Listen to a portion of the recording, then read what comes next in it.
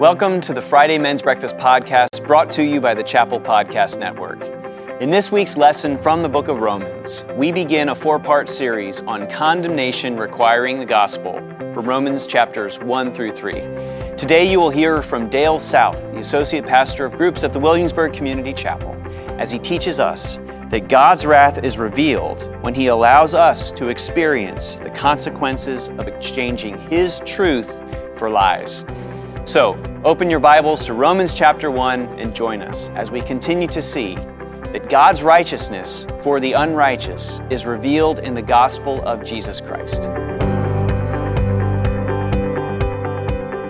This letter that we're reading here today, this would have not been Paul's letter to just the unbelievers kind of at large here. We need to remember this is not his first exposure to people or the first exposure to Paul that they would have been getting, because this was already an established church. He was actually writing to Christians here.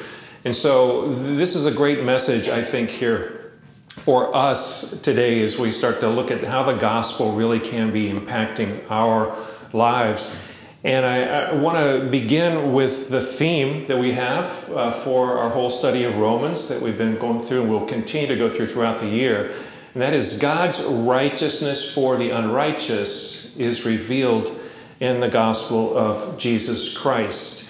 Now, if we were going to amplify that out more, if like some of you have read the amplified version of the Bible, if we were going to do that, it would say something like the perfect uprightness of who God is and everything that He does is revealed and is put on display to ungodly and unrighteous human beings in the good news of the sinless life, the sacrificial death, the resurrection, and the promised return to make all things right of Jesus the Messiah King in fulfillment of all of God's promises throughout the Bible. That's really what we're talking about here. And today you're going to hear about condemnation. And I don't want anyone to hear or maybe watching online later to think these guys just want to talk about condemnation. They've got this God of wrath and that's what they want to talk about. I don't want anything to do with that. There's a little spoiler alert. By the time we get to Romans 8, Paul says, "There is therefore now no condemnation for those who are in Christ Jesus." So what Paul is doing here to this group of Roman Christians, some from a Gentile background, some from a Jewish background, is he's setting them up to see the profound, glorious gospel of Jesus Christ. And before we can see how great that news is, we have to see how great our problem was, or perhaps still is. And so there's where the condemnation comes in. The condemnation itself is a beautiful part of the gospel as we see Jesus taking that condemnation upon Himself. So there's some really deep theology here, particularly in verses 17 through 21 of Romans chapter 1. So if you want to turn there, we're going to just wade into the shallow end this morning before we look at how some of these profound theological truths manifest themselves in our everyday lives. So, beginning in verse 17 here, for in it, I'm going to start with 16 actually, go back to 16. For I am not ashamed of the gospel, for it is the power of God for salvation to everyone who believes, to the Jew first and also to the Greek. For in it, that is in the gospel, the righteousness of God is revealed from faith for faith, as it is written, the righteous shall live by faith. For the wrath of God is revealed from heaven against all ungodliness and unrighteousness of men, who by their unrighteousness suppress the truth. For what can be known about God is plain to them because God has shown it to them. For His invisible attributes, namely His eternal power and divine nature, have been clearly perceived ever since the creation of the world and the things that have been made, so that they are without excuse. Now, Remember, this is an established church that Paul's writing to in Rome. It's a church he had wanted to visit, but up to this point in time, he had not been able to ever make it there physically. And the church membership is made up of Jewish followers of Jesus who had accepted Jesus as the promised Messiah, but it was also made up of Gentiles who were coming out of a very pagan background. Most of them would have had little or no awareness of the Old Testament scriptures.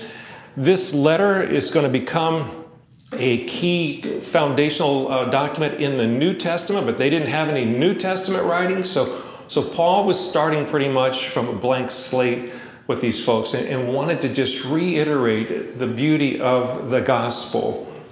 And as we looked in Romans 1:16 there, the phrase starts off with this sort of a conjunction word, for. He says, for I am not ashamed of the gospel, for it is the power of God for salvation to everyone who believes. And I'm just going to go back to our kind of working definition of the gospel that we're using from theologian Michael Bird. Here it says, the gospel is the announcement that God's kingdom has come in the life, death, and resurrection of Jesus, the Messiah, in fulfillment of Israel's scriptures. Now, so this for is a purpose word, and it carries the idea of because in most of these verses we're going to be looking at. But if you just look in your Bibles there, look how many times we see the word for that's beginning the phrases, okay? Paul is building almost like a legal case here. It's a logical argument, almost as if he was in a courtroom. And as you look in your Bibles and you see all that for/because there, we see, I've got them, I think, on another slide here, just to help get us all in one place. For I am not ashamed of the gospel, for it is the power of God. Remember, and you can say because in place of for. For in it God's righteousness is revealed. And because the wrath of God is revealed. Because what can be known has been shown through creation. Because his invisible attributes have been clearly perceived. And then he goes on to the next word there in verse 20. He says, so now, because of all these things, people are without excuse when it comes to recognizing that there is a God. Now, Greek scholars note that this word we're talking about, righteousness of God, is in our theme, the righteousness of God for the unrighteousness of us, can also be understood as not just righteousness of God, that he is perfectly righteous, his righteousness, but it is the idea of righteousness from God. Now, both of those are going to be true in the gospel. God is absolutely perfectly righteous in who he is and everything that he does, but in the gospel, there's righteousness to us that comes from God. That's also this righteousness of God, and a lot of that's what Romans is talking about here. So righteousness, if we were to take that theme and amplify it out now, we would say the righteousness from God for the unrighteous is revealed in the gospel of Jesus the Messiah.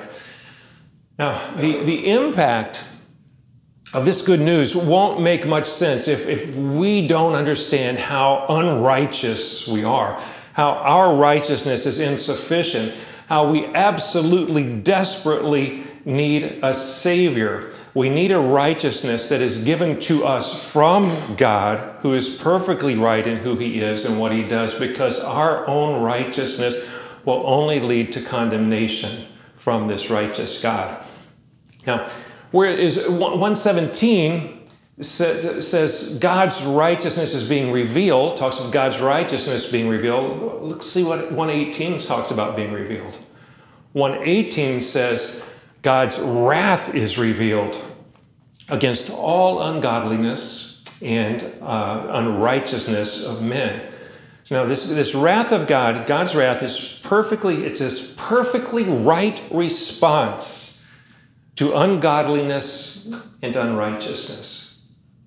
Ungodliness deals with a human response to God, this vertical relationship that we have with God that has been broken or corrupted by sin. And then we move to this other word, unrighteousness. Now we're talking more on the horizontal level, and this is the response to other human beings, where we have injustice, where we have broken relationships, infidelities. And when you put these two words together, ungodliness and unrighteousness, one talking about the vertical relationship with God, the other talking about our horizontal relationships with one another, then we are seeing Paul point back to what you and I know is the greatest commandments, which is the foundation, Jesus said, of the whole law and the prophets, right? And that is that we're to love the Lord our God with all of our heart, mind, soul, and strength, that vertical relationship. And we are to love our neighbor as ourselves. And then Jesus ups the ante on the last night of his life. He doesn't even just say, you're to love your neighbors as you love yourself. He says, you're to love your neighbors as I have loved you. Okay, that's even better than I love myself. That's a bigger lift. So we can't miss Paul's clear connection here between God's righteousness in verse 17 and God's wrath in verse 18. God's righteousness is revealed through the good news of the gospel in one man, and that is Jesus the Christ. The gospel really boils down to Jesus. It's not just an announcement, it's a person. God's wrath, however, in contrast to the gospel, it's revealed through one person, Jesus. God's wrath is revealed in all the ungodliness and all the unrighteousness of all people. Now, Robert Mounce, a New Testament theologian, says God's wrath mentioned in Romans 1 is not an active outpouring of divine displeasure, but it's the removal of restraint that allows sinners to reap the just fruits of their rebellion. Now, the Bible talks about a terrible day of the Lord. It talks about a day of great judgment where God will pour out an active outpouring of divine displeasure on all that is evil and all that has rebelled against him. That day is yet to come. That day is when Christ returns, not as the Savior of the world, but as the judge of the world, the righteous ruler coming with a sword. And today, though, the wrath of God that we see is not this active outpouring. It's pretty much just a withdrawal of his restraint so that people start to actually have the consequences of the rebellion against him. So if you want to follow another God, well, then this is what your God is going to give you. And I'm going to withdraw my protection from you, which in essence is his righteous indignation or his righteous wrath. So the big idea this morning, if we can take this away with us, God's wrath is revealed when he allows humans to experience the consequences of exchanging his truth for lies. And we're going to see that in our own lives. We're going to see that in our country. We're going to see that in our world. That when we exchange the truth of God for lies, wrath is revealed as we experience the consequences of our choices. See, it's almost, in Paul's logical argument here, it's almost as if he anticipated his readers would say, yeah, but how can you have wrath, or how can God have wrath toward people who don't know any better, who don't really know about him? And it's interesting to see that Paul does not blame ignorance for the ungodliness and unrighteousness that arouses God's wrath. Paul says God's wrath is incited because people suppress the truth. You see in verse 118 of Romans, because people suppress the truth. Now, have you ever tried to submerge a kickboard in a swimming pool? Okay, there's a lot of resistance there. And as you try to pull that down or push that down, you may be able to actually get it all the way under the water. But as soon as you let go from suppressing it, it pops up out of the water and then starts to float on the water again. That is ultimately the way it is with God's truth. We can try to submerge it, but when we can no longer submerge it, it is going to pop up and it's going to show itself to be true. And that is what happens when the wrath of God is displayed against ungodliness and unrighteousness. Paul explains that God reveals his wrath to those who suppress the truth. And he says it's because they really know better. He said they really do know better. In verse 20 of chapter 1, Paul goes all the way back to the beginning when God initially created the earth and the universe. And he argues that there is enough evidence in creation that a person can deduce that there is a creator who made what was made. This creator has evidently a lot of power, and he's an old creator. He's eternal, and he has a divine nature. He is more powerful than human beings. He has to be a God. And seeing evidence for God in creation like that is something that theologians would call natural revelation. Natural revelation is when through nature God reveals himself in creation, and we see about his divine power, and we see about his divine nature. So Paul is saying just through creation itself, there's enough evidence out there that people can look around and they say, this did not get here by accident. There is a power at play here. That would be the natural thing. And if you don't believe that, according to Paul, you are then suppressing the truth because you're looking for a different outcome than the one that you have. So natural revelation is evidence that there is this powerful creator God, but natural revelation is not enough to bring us back into a right relationship with that all-powerful God. For that, we need something called special revelation. And special revelation is like Spirit-inspired scriptures. It's like the incarnation of Jesus, the Christ, coming among us. It's the miracles that God performs. It's things out of the ordinary where he gives you a much more detailed understanding of his redemptive plan and how you can actually be restored and brought into a right relationship with him. There's a quote here by Tim Keller that I thought was maybe helpful. It's helpful to me. He said, in the beauty of the world, that's the natural revelation, right? We are to see God's existence. So we know that there is a God. We just don't know if he's personal. We don't know if he's loving. We don't know if he's nasty. We don't know anything about him except that he's powerful and he's got a great creation. But in the brokenness of the world, that would be kind of this condemnation and the wrath of seeing sin have its rightful consequences, we're able to see God's justice. And as we do, because that justice is scary for an unjust people, for somebody like me, that righteousness that is perfectly righteous in all that he is and all that he says and all that he does is quite frightening to a guy who is not righteous like that.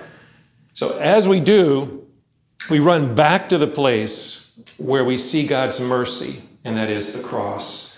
So this whole talk of the wrath of God, the condemnation of God against ungodliness and unrighteousness is going to lead us to a much more profound appreciation of the gospel.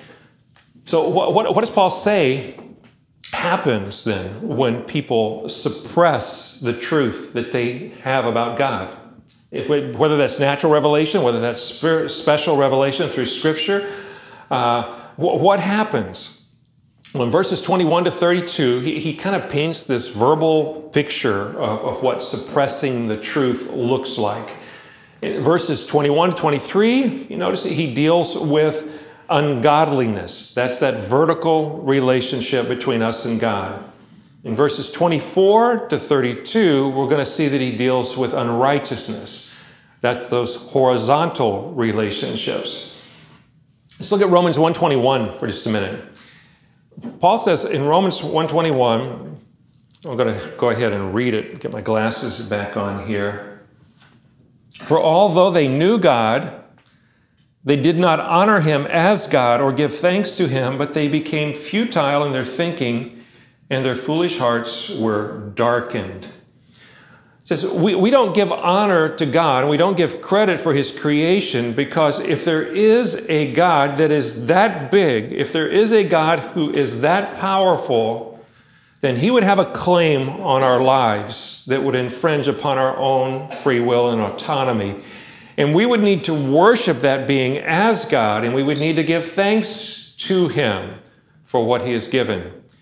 Now, why do we suppress the truth? Why would we suppress that truth? Suppressing the truth is because we don't like the idea that we are absolutely dependent on this all-powerful Creator God. It leads us to believe then, well, if I can suppress that truth, then maybe I can live as I want to live, independently from Him. So instead of realizing that we were created and exist for God's purposes, we often end up creating and inventing gods that would exist for our purposes. If you don't have a God that you can disagree with, if He's not big enough to disagree with you, He's a very small God. But we tend to want to have a God that will agree with what we already have come to believe. So Paul moves from the idea of ungodliness in the vertical to unrighteousness in the horizontal, beginning with verse 24. Therefore, God gave them up in the lust of their hearts to impurity, to the dishonoring of their bodies among themselves, because they exchanged the truth about God for a lie and worshiped and served the creature rather than the Creator, who is blessed forever. Amen. Paul says, because the people were worshiping what was created rather than the Creator, he says, therefore, because of that, God gave them up in the lust of their hearts to impurity. I want to unpack some of these words here. This word gave them up has the idea of handing someone over, of turning someone in. It's the word that's used for you hand someone over for arrest. It's used when Jesus was turned over to the soldiers, same Greek word. When Jesus was turned over to Pilate, when Jesus was turned over to the high priest. These words here are, he was turned over. And so God turns us over to our hearts of impurity. And these words lust that is translated there is this idea of a very strong impulse or desire, an unhealthy or an uncontrolled appetite. And then when he says this word impurity there, that word impurity is really meaning sexual sins. Of any kind of sexual sin. Now, we remember that God's wrath in this passage is giving people who reject Him over to what they think that they want. What they think they want after they suppress the truth about who He is and what He has said. So because they suppressed the truth and because they exchanged the truth of God for a lie, because they worshiped the creation rather than the Creator, God turned them over to their unhealthy, uncontrolled appetites for sexual sins. Those sexual sins were not limited to, but they did include exchanging what Paul referred to as natural relations with unnatural relations. It talks about women having unnatural relationships with women and men having unnatural relationships with men. So men made this same exchange of the natural for the unnatural as Paul speaks about with the women. Let me go ahead and read those verses. Beginning in 26, for this reason God gave them up to dishonorable passions, for their women exchanged natural relations for those that are contrary to nature. And the men likewise gave up natural relations with women, and were consumed with passion for one another, men committing shameless acts with men, and receiving in themselves the due penalty for their error. Now, as we look at these scriptures here, Paul reiterates that their actions were the result of not acknowledging God's power and authority in their lives, of suppressing the truth. Therefore, it says, He turned them over to do what they wanted more than they wanted Him. Now, this is talking about sexual sins, whether heterosexual or homosexual, in this whole thing of impurity that started off with any sexual sin, whether that's adultery, whether that's fornication, whether that's pornography, whether that's lust. And then he goes on to talk about the same-sex sins. But For anyone who is struggling or has a struggle with any one of those areas, Hunter and I would be more than happy to sit down and just hear your story and your struggle and walk alongside you, pray with you, pray for you, and try to help you find any resources that we can through the gospel to help you find freedom from those uncontrollable appetites that God wants you to be freed from. Now, in verses 29 to 31, Paul goes on to describe what the debased minds of those who suppress God's truth produced. And you're going to see here that it's much more than just sexual sins. He's not just hitting on a certain group of people to say these people are ungodly, these people are unrighteous. Beginning with verse 29, they were filled with all manner of unrighteousness, evil, covetousness, malice. They're full of envy, murder, strife, deceit, maliciousness. They are gossips, slanderers, haters of God, insolent, haughty, boastful, inventors of evil, disobedient to parents, foolish, faithless, heartless, and ruthless. Though they know God's decree that those who practice such things deserve to die. Okay. So, as we see this list, it points to really the complete depravity that comes from suppressing the truth and embracing lies. We see it has an impact on the economic sphere. We see it have an impact on the social sphere, on the family sphere. It's relational breakdowns all over the place. And this is where theologians come up with what we call the total depravity of mankind, the doctrine of the total depravity of man. And again, that does not mean that we're as evil in everything as we can be, but it means that we're not as good in anything as we were created to be.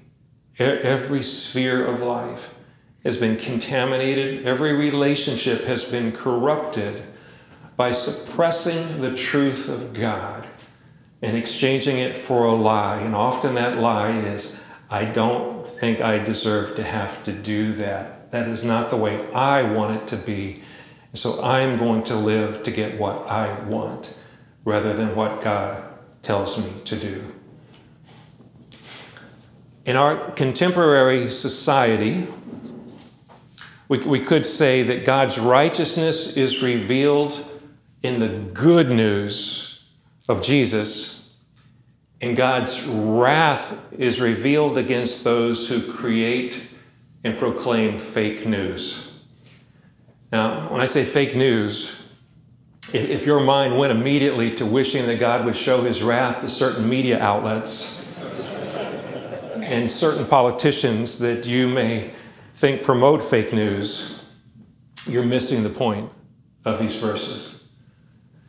See, because we're going to see repeatedly in the first 3 chapters of Romans that every single one of us is guilty of believing fake news. We're even guilty of creating fake news. We're guilty of disseminating and proclaiming fake news about God. No exceptions. We all deserve the wrath of a creator God who is righteous in giving it to us. Romans 3:23, for all have sinned and fall short of the glory of God. That's what Paul's talking about here in this chapter about the Gentiles. In chapter 2, he's going to talk about the Jews. He's going to say, you Jews might think you have an inside shot here, or that maybe you didn't need salvation quite as much as these Gentile folks did. But you see, there's no one can say, I don't need Jesus as much as those people need Jesus, whoever those people may happen to be. So let's note the progression here that Paul describes of what happens when we exchange the truth for lies. Looking again, that those phrases had begun with a 4 usually. Let's see if I can get this to go forward. What's it saying on our, I've got some announcement popped up for you, Hunter. Remind me tomorrow. Okay. See if I can get that to...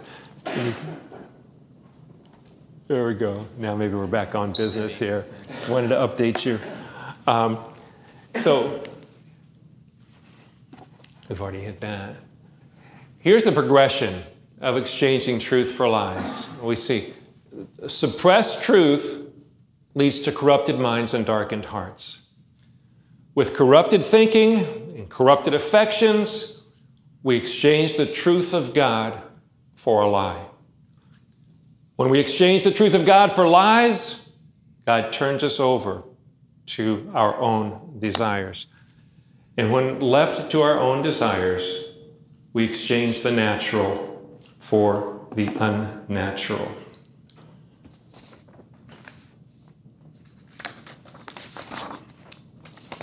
When we exchange all those things for God's truth, we end up in bad places. Let's look at Romans 1:32, and I'm going to tie it back into that expansive list of sins that occur when we suppress the truth. In 32, he says, though they know God's decree that those who practice such things deserve to die, they not only do them, but they give approval to those who practice them. Now, I want to share something from my heart here about what I think are two of the greatest challenges the Church of Jesus faces today, particularly when it comes to reaching and retaining the upcoming generations of like my grandkids and their kids, your grandkids, your great-grandkids. And as we look at the dominant culture, the views of the dominant culture on sexuality and gender are very much at odds with what historical Christianity has taught as being God's truth. There's definitely a suppression of the message of God's truth, almost a repression that if you proclaim a biblical stance about sexuality and gender, then sometimes you're going to be liable to accusations that you're a hater or that you're a homophobe or that you're in some way being very unkind and unloving.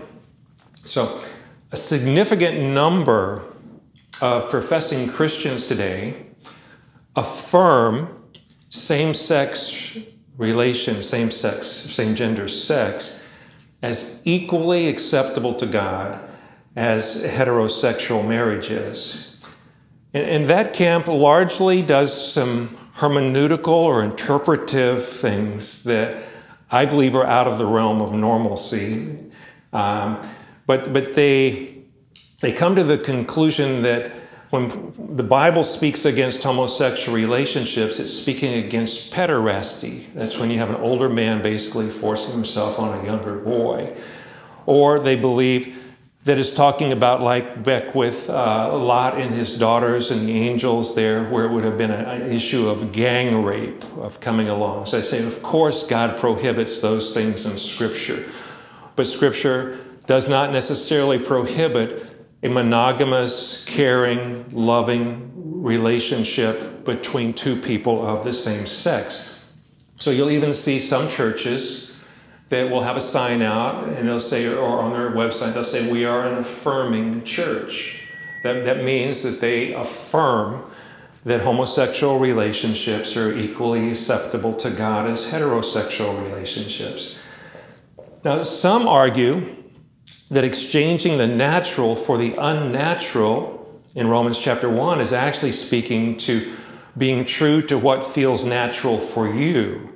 So if I feel like this is my preference or this is how I was wired, then it would be unnatural for me to go against that.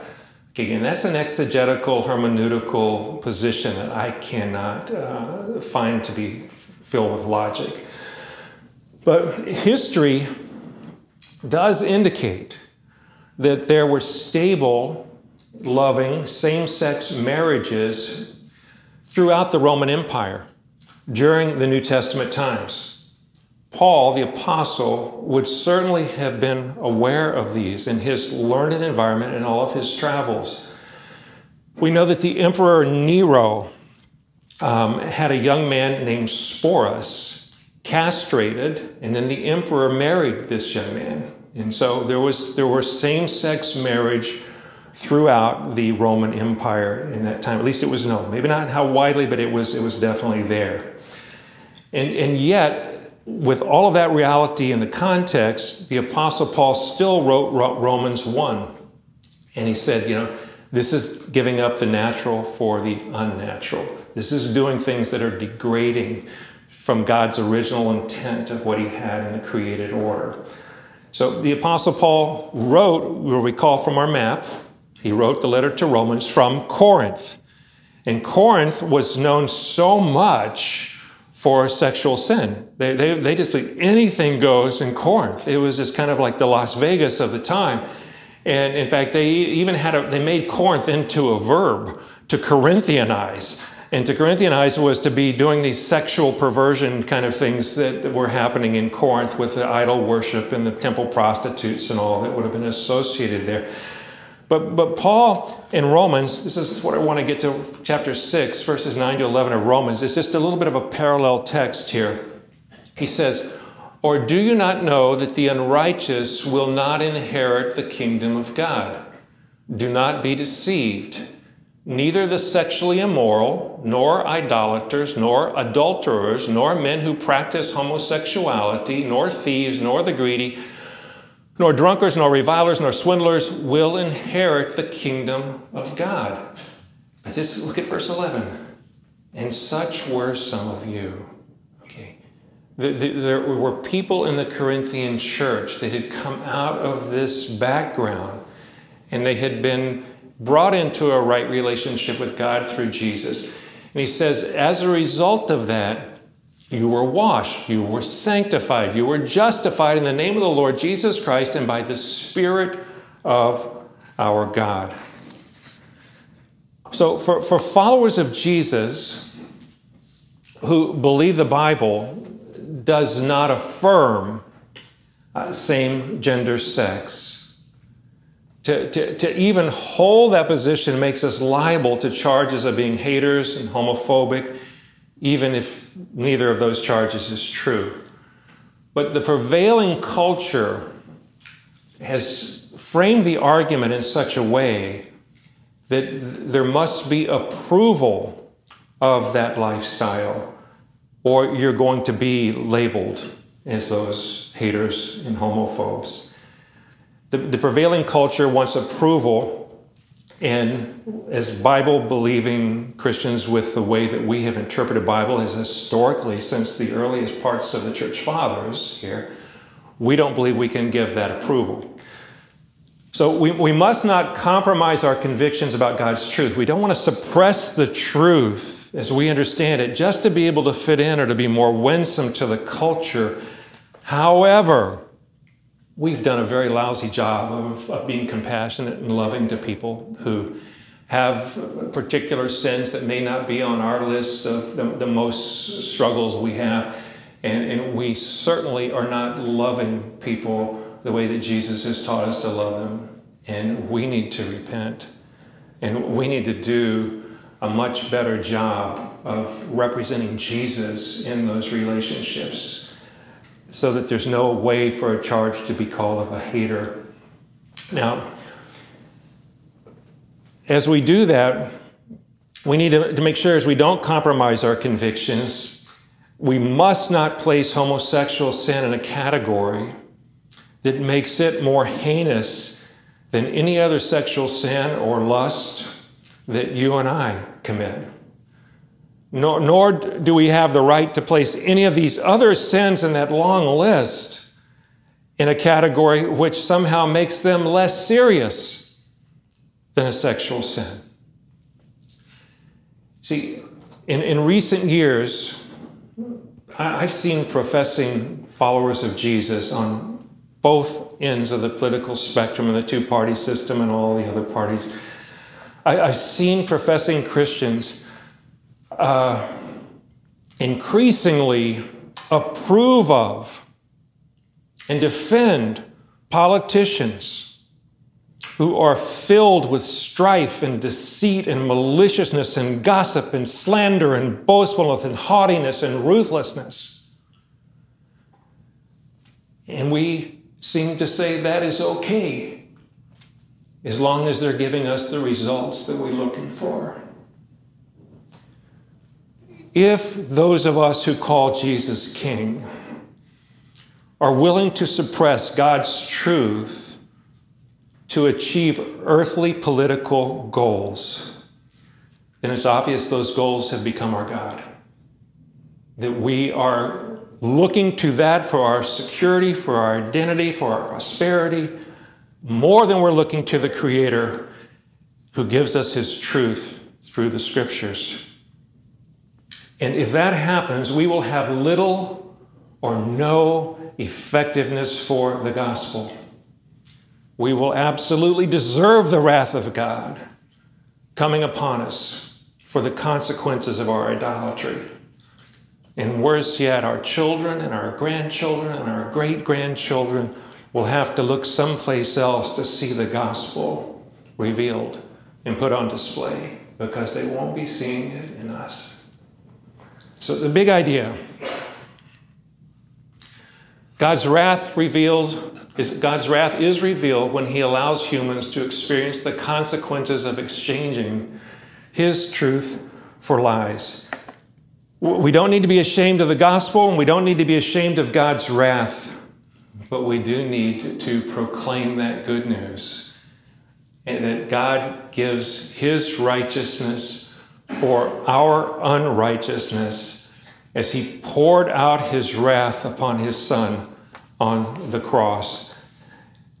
It would be unrighteous and unloving for him to not be angry about the things that lead his image bearers and his creation down the path of destruction. So receiving the gospel removes our fear of God's wrath, because in our ungodliness and in our unrighteousness, we have received righteousness from God through Jesus. Thanks for joining us today. For more information on the Williamsburg Friday Men's Breakfast, please visit wcchapel.org/men's breakfast. I hope you'll join us again for our next installment in our study of the book of Romans. Until then, know that you have been set apart for the gospel of Jesus Christ. God bless and have a great week.